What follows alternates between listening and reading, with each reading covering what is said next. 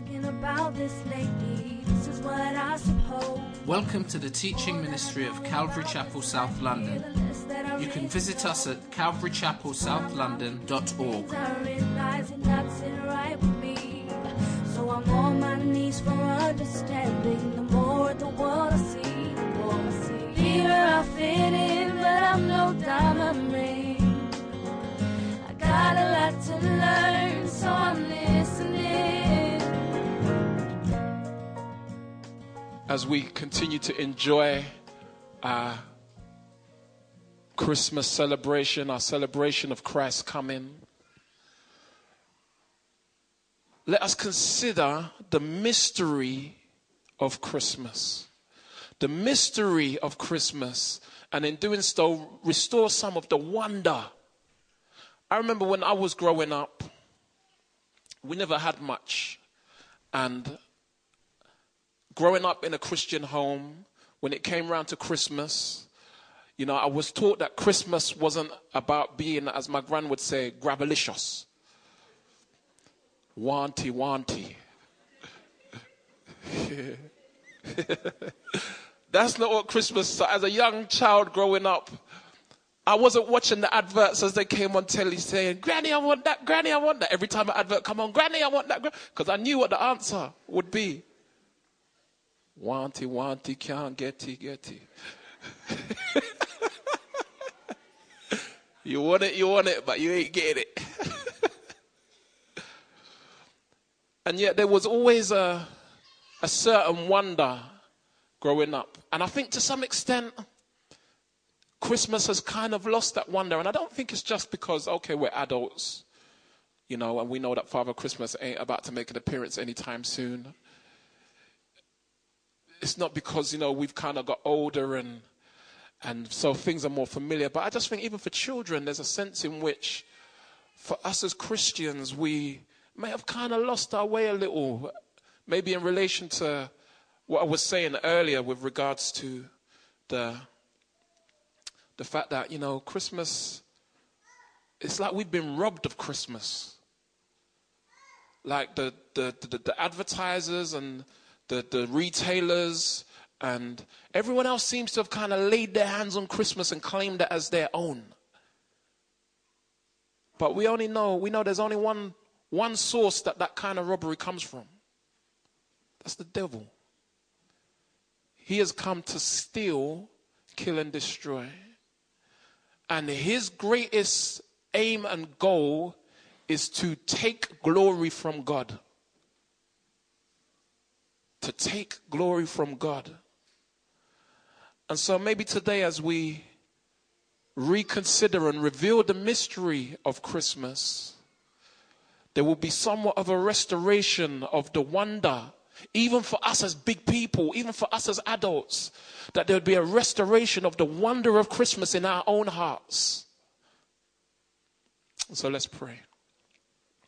Dear Lord God and Heavenly Father, we come before you today with much thanksgiving because you are faithful. You are good. And as we are here today, so many of us have had a very rough year, a very tough year. Some of us didn't think that we would make it through the year. Some of us have had an indifferent year, and others have had quite a rejoicing and a triumphant year of breakthroughs and great things happening. Nonetheless, we know that regardless, you are God who is unchanging. You are God who is the same yesterday, today, and forever. We appreciate that your love toward us is unfailing.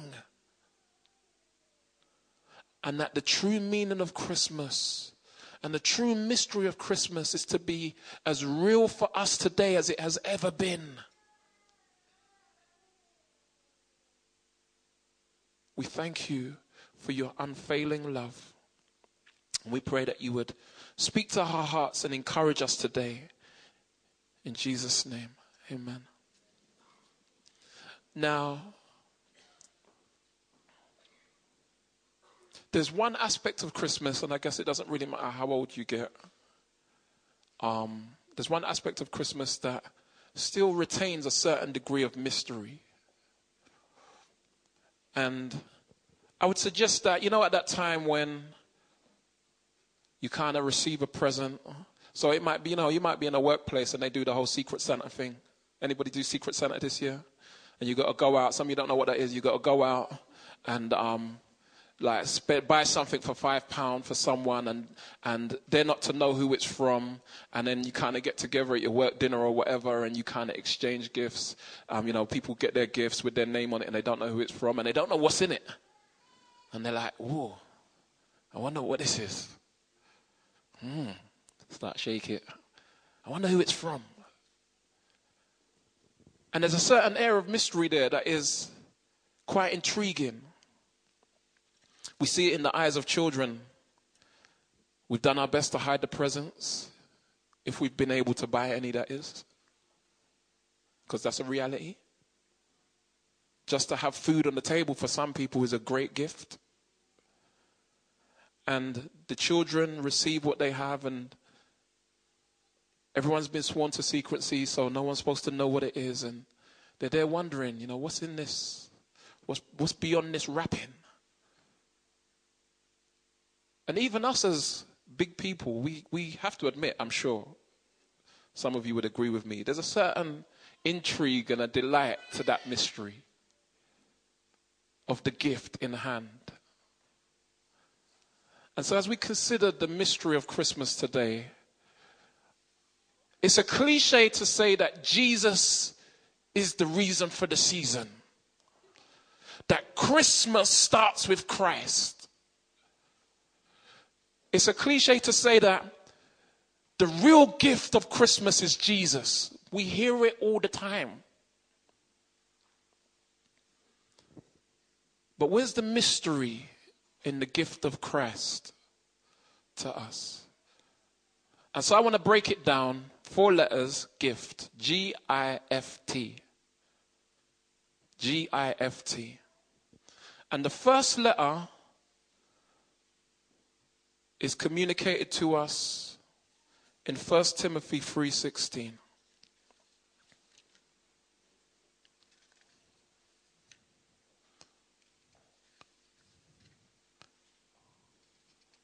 We're going to look at a few verses. If you have a Bible, I'd encourage you to follow along with me.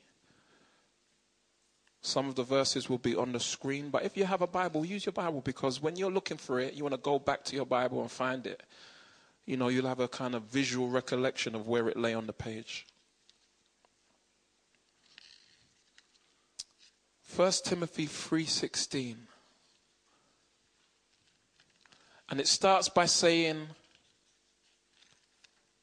"Great indeed, we confess, is the mystery of godliness." Great is the mystery. You know what? The mystery in the gift of Christ at Christmas is a great mystery. It is a great mystery. Great is the mystery of godliness.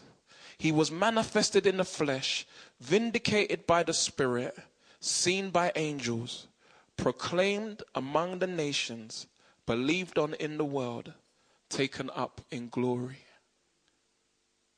He was manifested in the flesh. So what we're seeing communicated here is the great mystery of God becoming a man. And just that thought in itself causes us to have to wrestle with 2 of the great mysteries of the Christian faith. The triune nature of God and the deity of Christ. The fact that God could still be God and yet take the form of a man. Now, usually when it comes to Christmas, we're probably not thinking about things that hard. For mums, it's, okay, You already been strategically planning how this food is going to go. You know, okay, I'm going to be on my feet all day. And I'm looking forward to being able to get to that moment when the feet go up. Everyone's been fed and I can just kind of just chill. And so for you, the greatest mystery might be, when is that place when am I going to get to that point in the day? Is someone going to help with the washing up? Ladies, can I get a witness? You see? Things such as the deity of Christ and the triune nature of God won't readily come to mind. Maybe for that individual who, you know what, they've completed a degree, young professional, making their way through life, a few years into their career, and they're making moves. They're making progress. They've got stuff. Christmas isn't, they're past that stage of looking for gifts.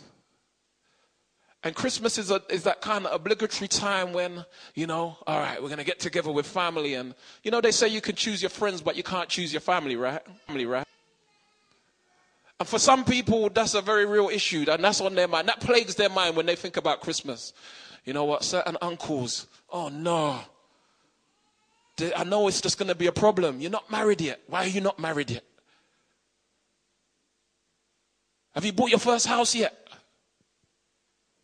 And there's that consideration of, oh my days, my family.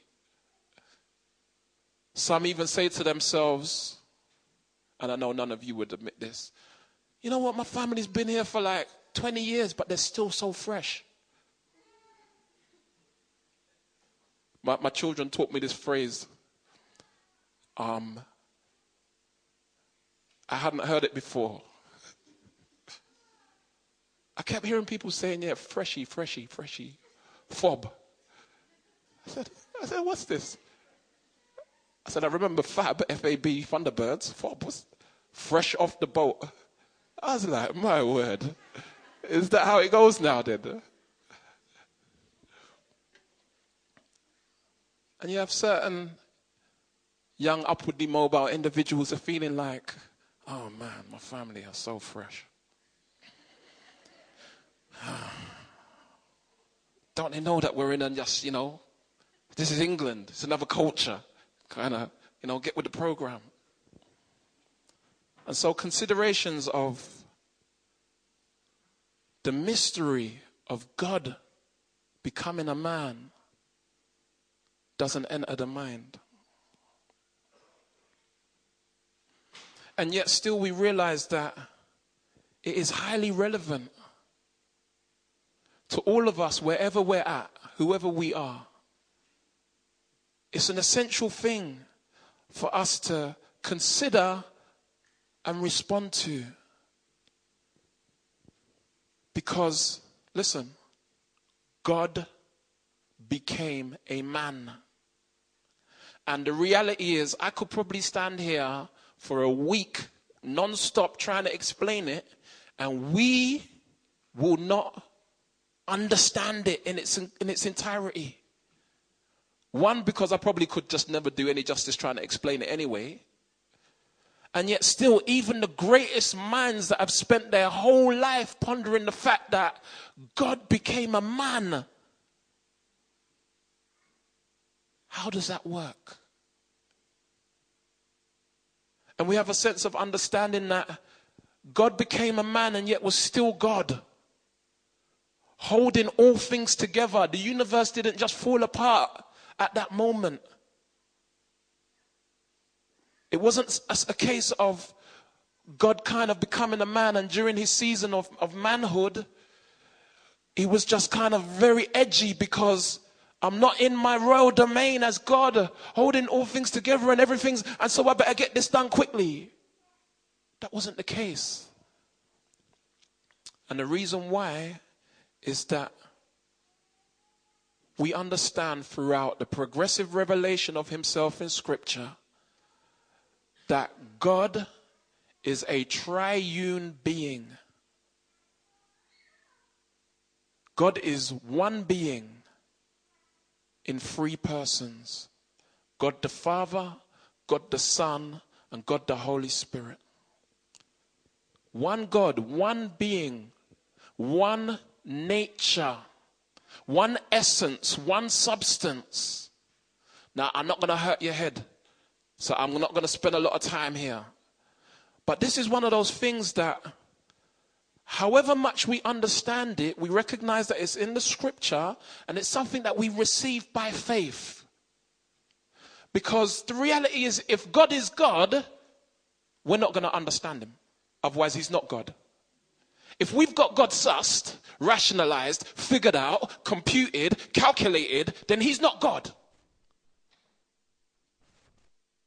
And so don't worry if your head hurts just thinking about it. I see knotted brows like, Don't worry about that. Because he's God. And he's great. He's way beyond us. We couldn't comprehend him. In fact, we couldn't know him if he had not revealed himself to us. He is God, the Almighty. Before anything was, God.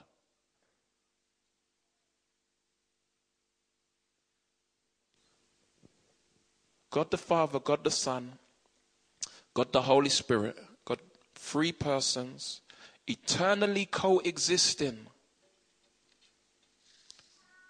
Existing together eternally. When did the Father become the Father? He was always the Father. See, I used to have an understanding that God became the Father and the Son became the Son when Jesus was born of a virgin. But one of the key principles that helps us to even begin to try and understand God is the fact that God doesn't change. God doesn't change. And if it were true that that was the point, when the Son became a Son and God the Father became the Father, then that would suggest that there would be a change in their relationship.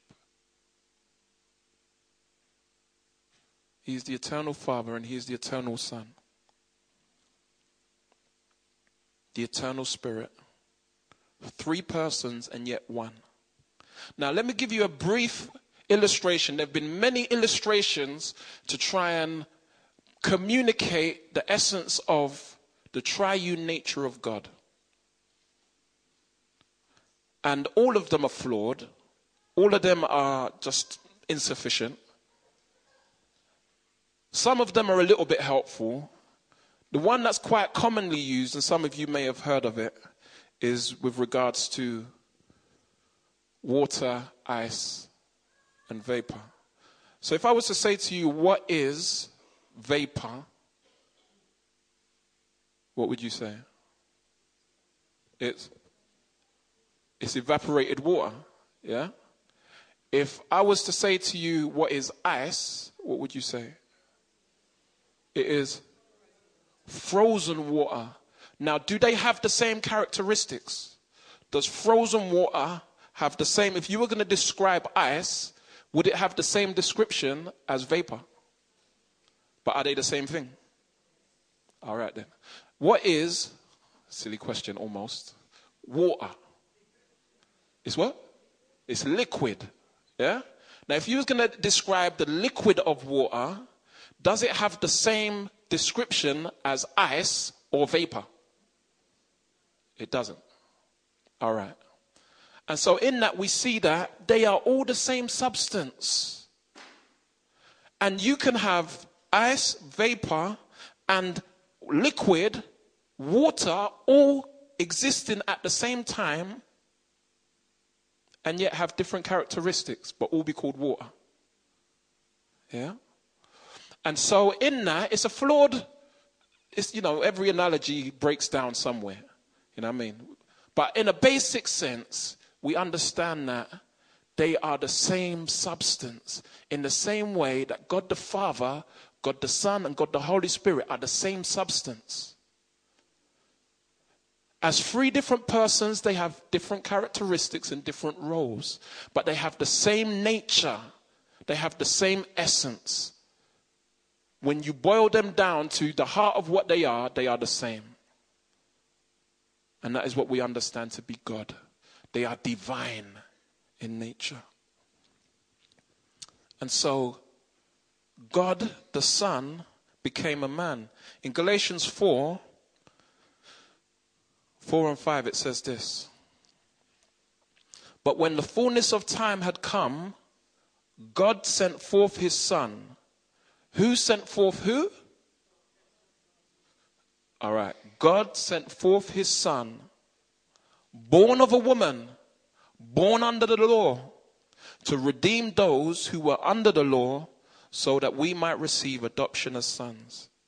And so from this verse we see the eternal nature of the Son, that he existed as the Son before he was born of a woman. Because it says that God sent his Son. He was the Son when he got sent. And he was born of a woman. And so the virgin birth is not what caused the Son to become, but it was a means by which the Son became. And that was the way that God chose it to be. Jesus was born of a virgin. And in being born of a virgin, in that instance, the Lord so ordained it that the Adamic line was broken. In Genesis, we see the prophecy in Genesis 3 that the seed of the woman will crush the serpent's head and the serpent would bruise his heel.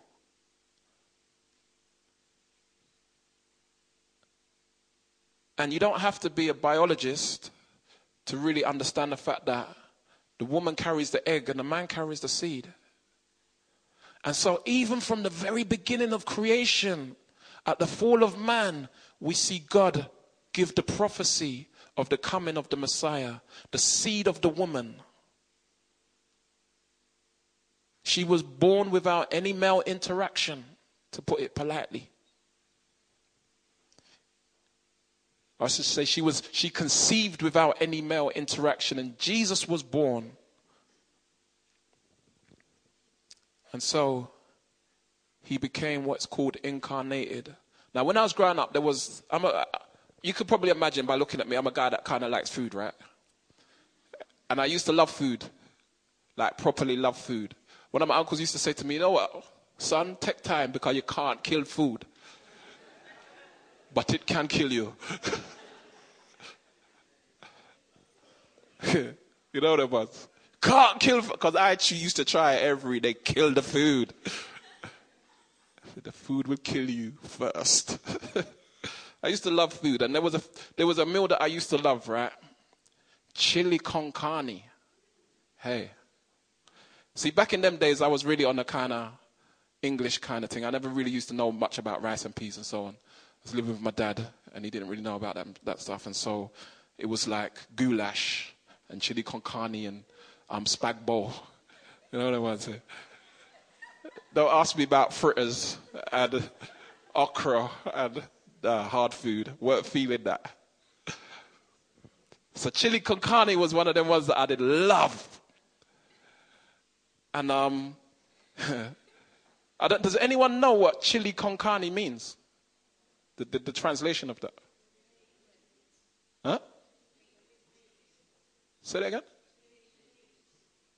Chili with meat. Simple things, right? Chili with meat.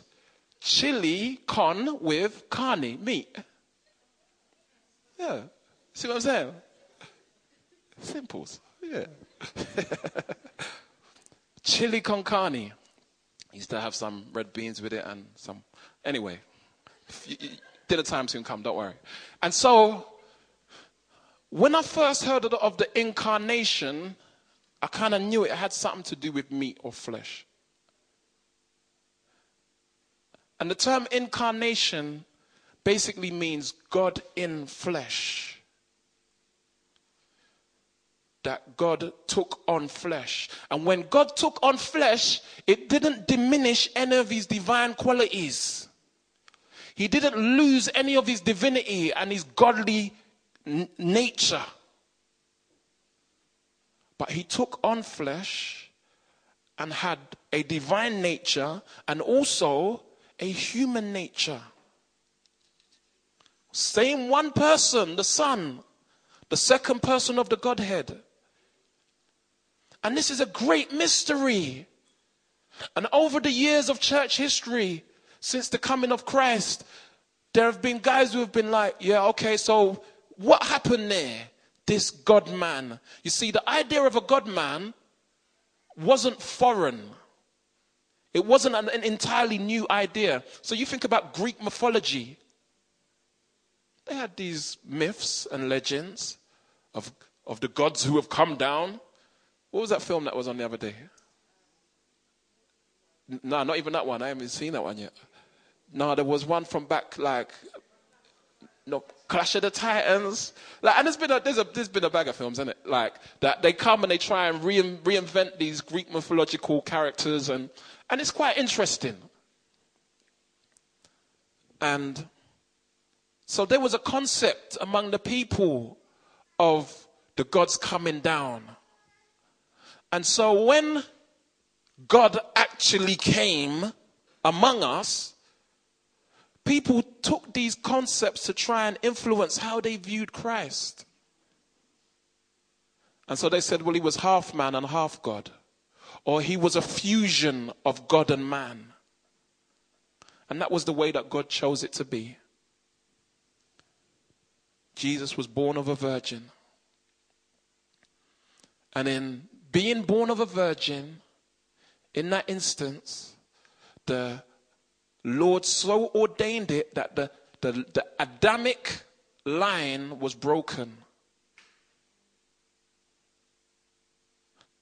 In Genesis, we see the prophecy in Genesis 3 that the seed of the woman will crush the serpent's head and the serpent would bruise his heel.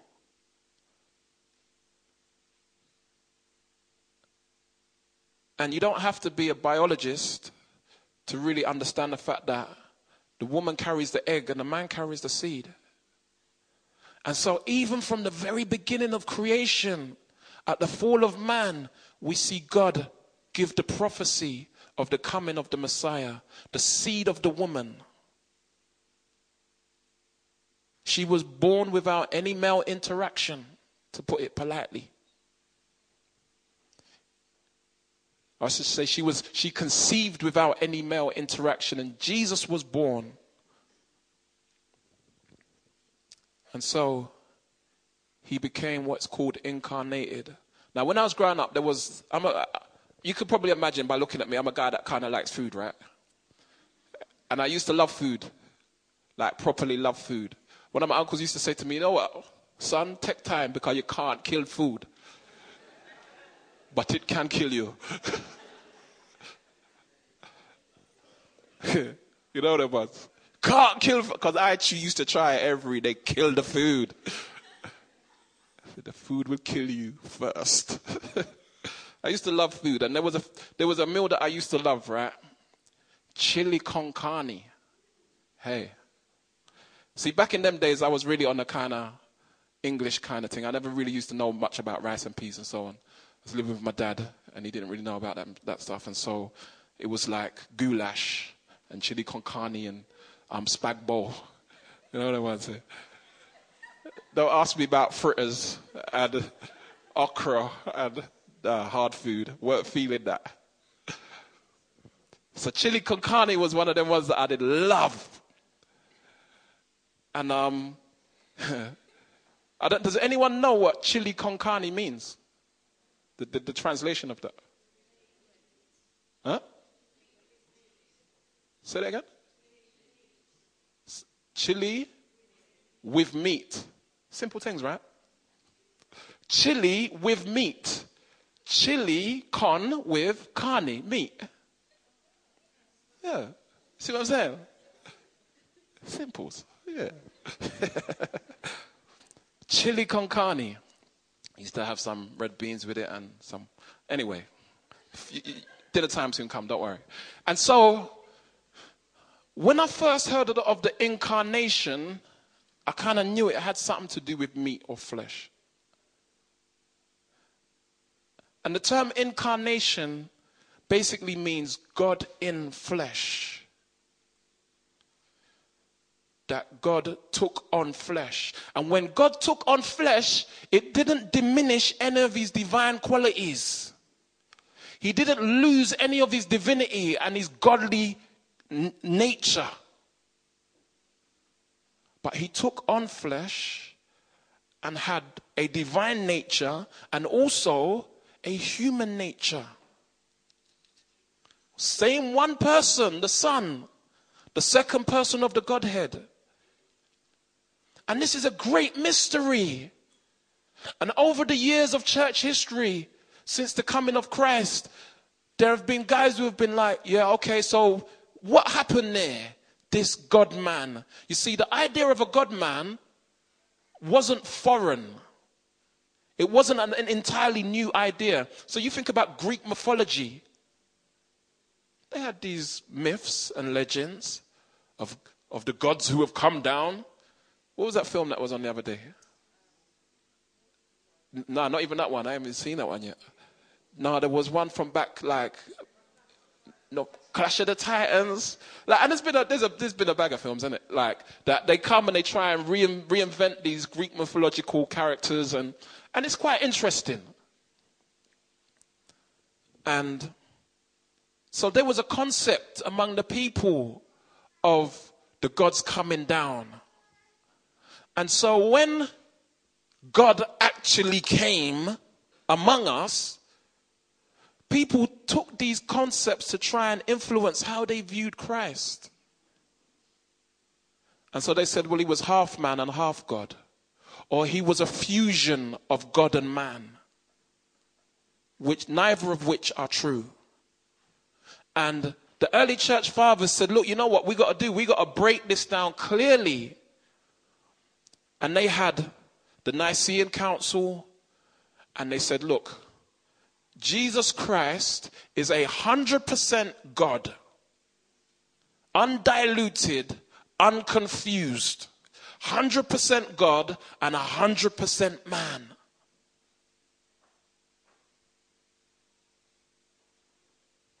Lived among us. That is a mystery. There has been more ink spilt over those two issues, the triune nature of God and the incarnation, than probably all the books you could read in your lifetime.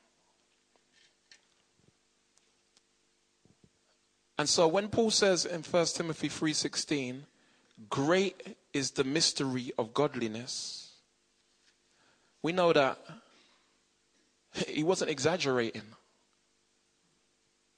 Great is the mystery of godliness. That God was manifested in the flesh. He came. Why would God come? Why was it necessary that God would come?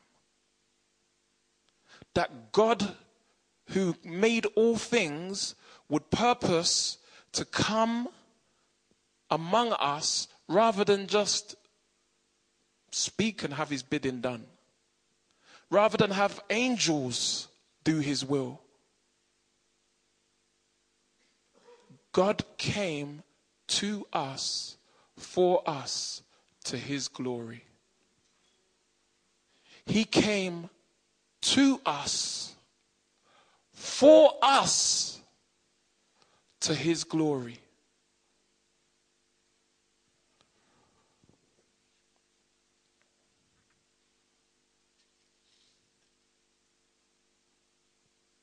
You see, we had a problem.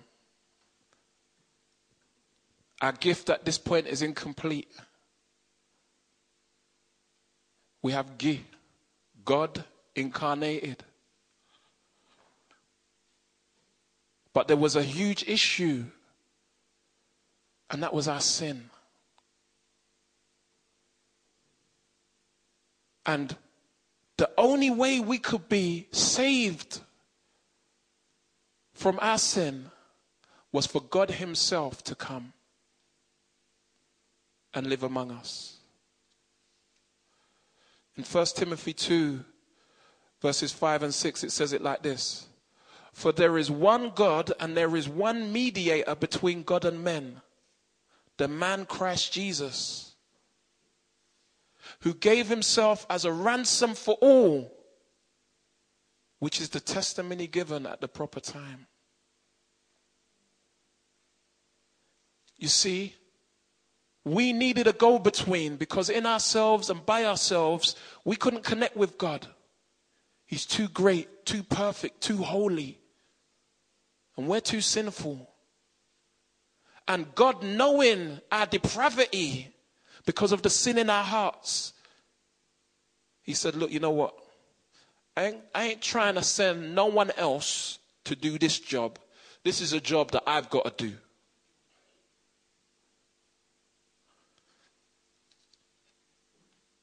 I can't remember which action film it was. It was either Wesley Snipes or Samuel L. Jackson. And there's a classic moment in the film where they kind of just come through the door and it's like, you don't send a boy to do a man's job. Start beating everyone up and getting the job done.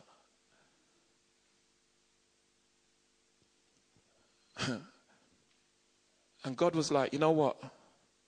There is not a man on earth in the whole of time that can do this job apart from I come as a man and do it myself. And such is the extent of God's love that he would take on the likeness. In Philippians 2 it says, take on the likeness of sinful flesh. He wasn't sinful and he never sinned. But he had an earth suit just like ours. And although he was equal with God, he didn't think it robbery. He wasn't taking anything away from God.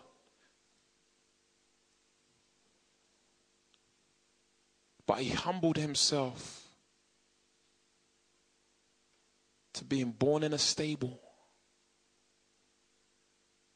amongst the squalor. We kind of get these Christmas card scenes where there's nice, pretty hay and candlelight and... Listen, it was squalor. I heard certain Bible teachers when they've gone to Jerusalem and they've gone to Israel and they've gone to Bethlehem and they've seen the caves, just these rough, dirty caves, cold, damp, stinking, where the shepherds keep their sheep. Jesus was born in a feeding trough. He humbled himself to becoming a baby and growing as a child and becoming a man, and all this time living a sinless life. And then at the end of it, he done so knowing that he would give his life. The children shared it earlier. For God so loved the world that he gave his only begotten son, that whoever would believe in him would not perish, but have everlasting life.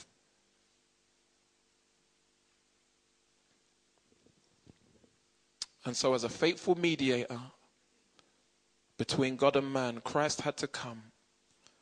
And he gave himself a ransom. Any of you seen that film Taken? That's the Liam Neeson one, right? Because I know there's the other one with film and a half. Oh my gosh. A lie? Listen, you got some time off over the Christmas, right? And you don't know what to watch. Look for that film. Taken. Listen. Anyone seen it? Am I lying? Am I exaggerating? Because, you know, sometimes we can exaggerate up here, you know. Evangelistic talking. That's why we say you must search the scriptures and see that it is so. Be Bereans now. We don't exaggerate the truth. But in the film, you see the guy's daughter gets taken. And now I'm a dad with daughters. And I'm watching this film and I'm thinking, oh, no, they didn't. Oh, if that was me. And I'm thinking, if that was me, I would love to be able to respond the way my man did. I think I need to go and get some SAS training and that. So see how Hollywood can mess you up.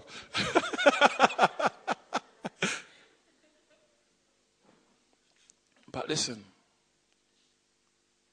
his daughter was held. And it's not even that they were trying to ransom her to him and trying to get money out of him. They were trying to sell her as a sex slave. And we see all this stuff about sex trafficking, and it's real. And it happens today. And you know what? The dad risked his own life. He risked his own life to go and get his daughter. And we see that God became a man and gave his life. That was the only satisfactory payment that would meet the value necessary to ransom us from sin. Because we were held as slaves to sin. And through faith in the risen Christ, we can have forgiveness. You see, we know that the ransom was paid in full and we were redeemed, as it said in Galatians 4. Redeeming us who were guilty under the law, buying us out of slavery to sin so that we could be free.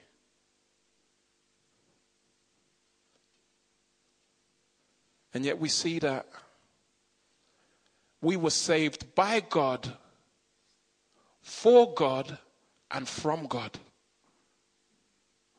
God saved us from himself because God is so holy that the payment for sin must be death. It must be eternal separation from him. Otherwise, he's not just. His godliness is diminished. And yet, in order to save us from his own wrath, he poured his wrath upon his son. He poured out the fullness of his anger upon his own son. So that we, through faith in him, could be forgiven. And that is the meaning of Christmas. And that is the reason why Christ came.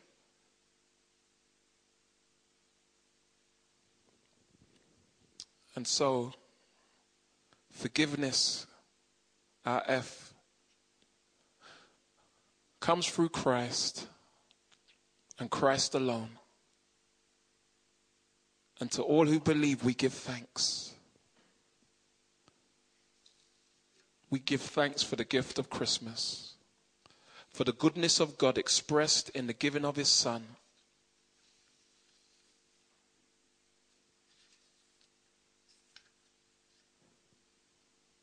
And we recognize that in God becoming a man, we have a God who's made himself relatable to us.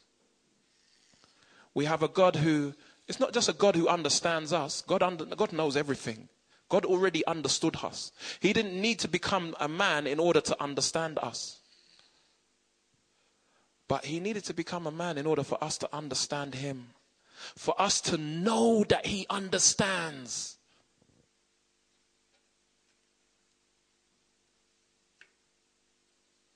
It says in Hebrews 2:14, since therefore the children or humanity share in flesh and blood, he himself likewise partook of the same things, flesh and blood, that through death he might destroy the one who has the power of death. That is the devil. And deliver all those who through fear of death were subject to lifelong slavery.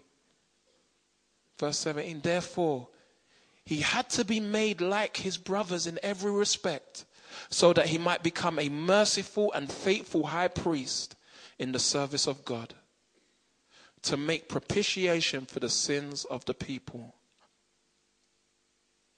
For because he himself has suffered when tempted, he is able to help those who are being tempted. God is able to do all things, but it gives us such confidence in God's love for us, in that he would leave heaven and become a man.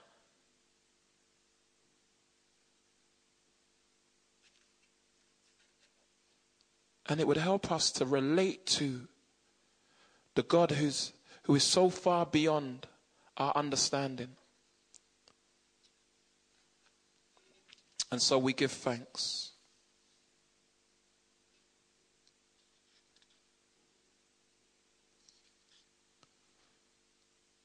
For we do not have a high priest who is unable to sympathize with our weaknesses, but one who in every respect has been tempted as we are, yet without sin. Let us then with confidence draw near to the throne of grace, that we may receive mercy and find grace to help in time of need. You see, the great mystery of Christmas is that the second person of the Trinity became a man and took upon himself the wrath of his Father. The full weight of punishment for sin was poured out on him. Your sin, my sin,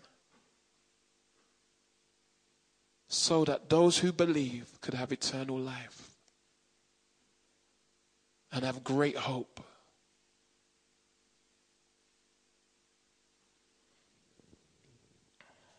Truly, love came down. I'm going to ask the guys to come back as we close now. And we end with a song. And so, during the course of this Christmas, as you sit down on Christmas Day, think about the great mystery of godliness.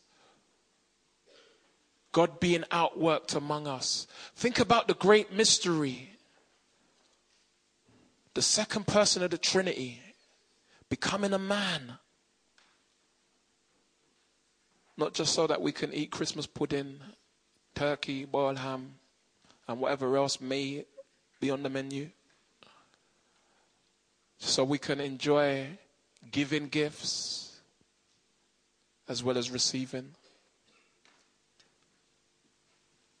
But that we could enjoy eternal life.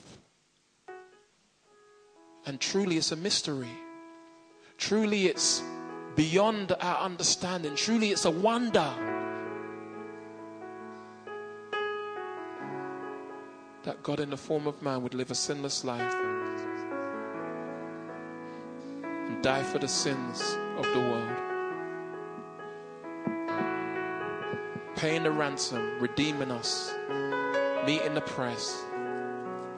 And the challenge is to you: will you repent and put your trust in Christ alone as the only means of relationship with the Father?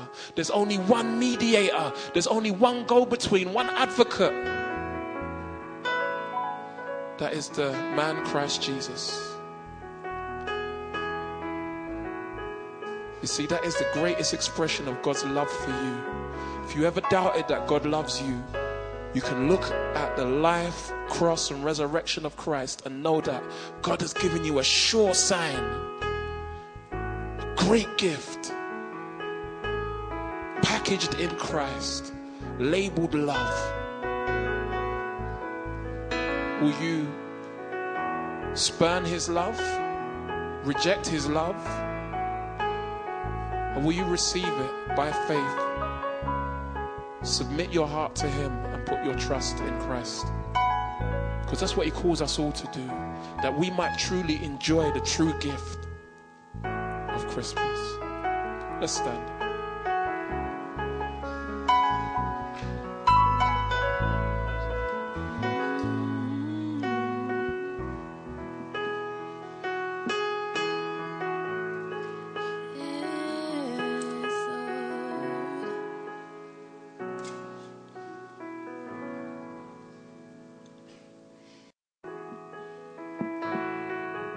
paying the ransom, redeeming us, meeting the price.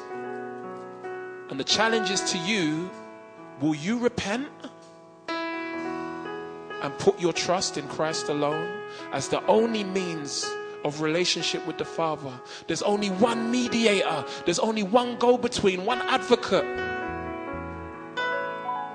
That is the man Christ Jesus. You see, that is the greatest expression of God's love for you. If you ever doubted that God loves you, you can look at the life, cross, and resurrection of Christ and know that God has given you a sure sign, a great gift, packaged in Christ, labeled love. Will you spurn his love, reject his love, or will you receive it by faith? Submit your heart to him and put your trust in Christ. Because that's what he calls us all to do, that we might truly enjoy the true gift of Christmas. Let's stand.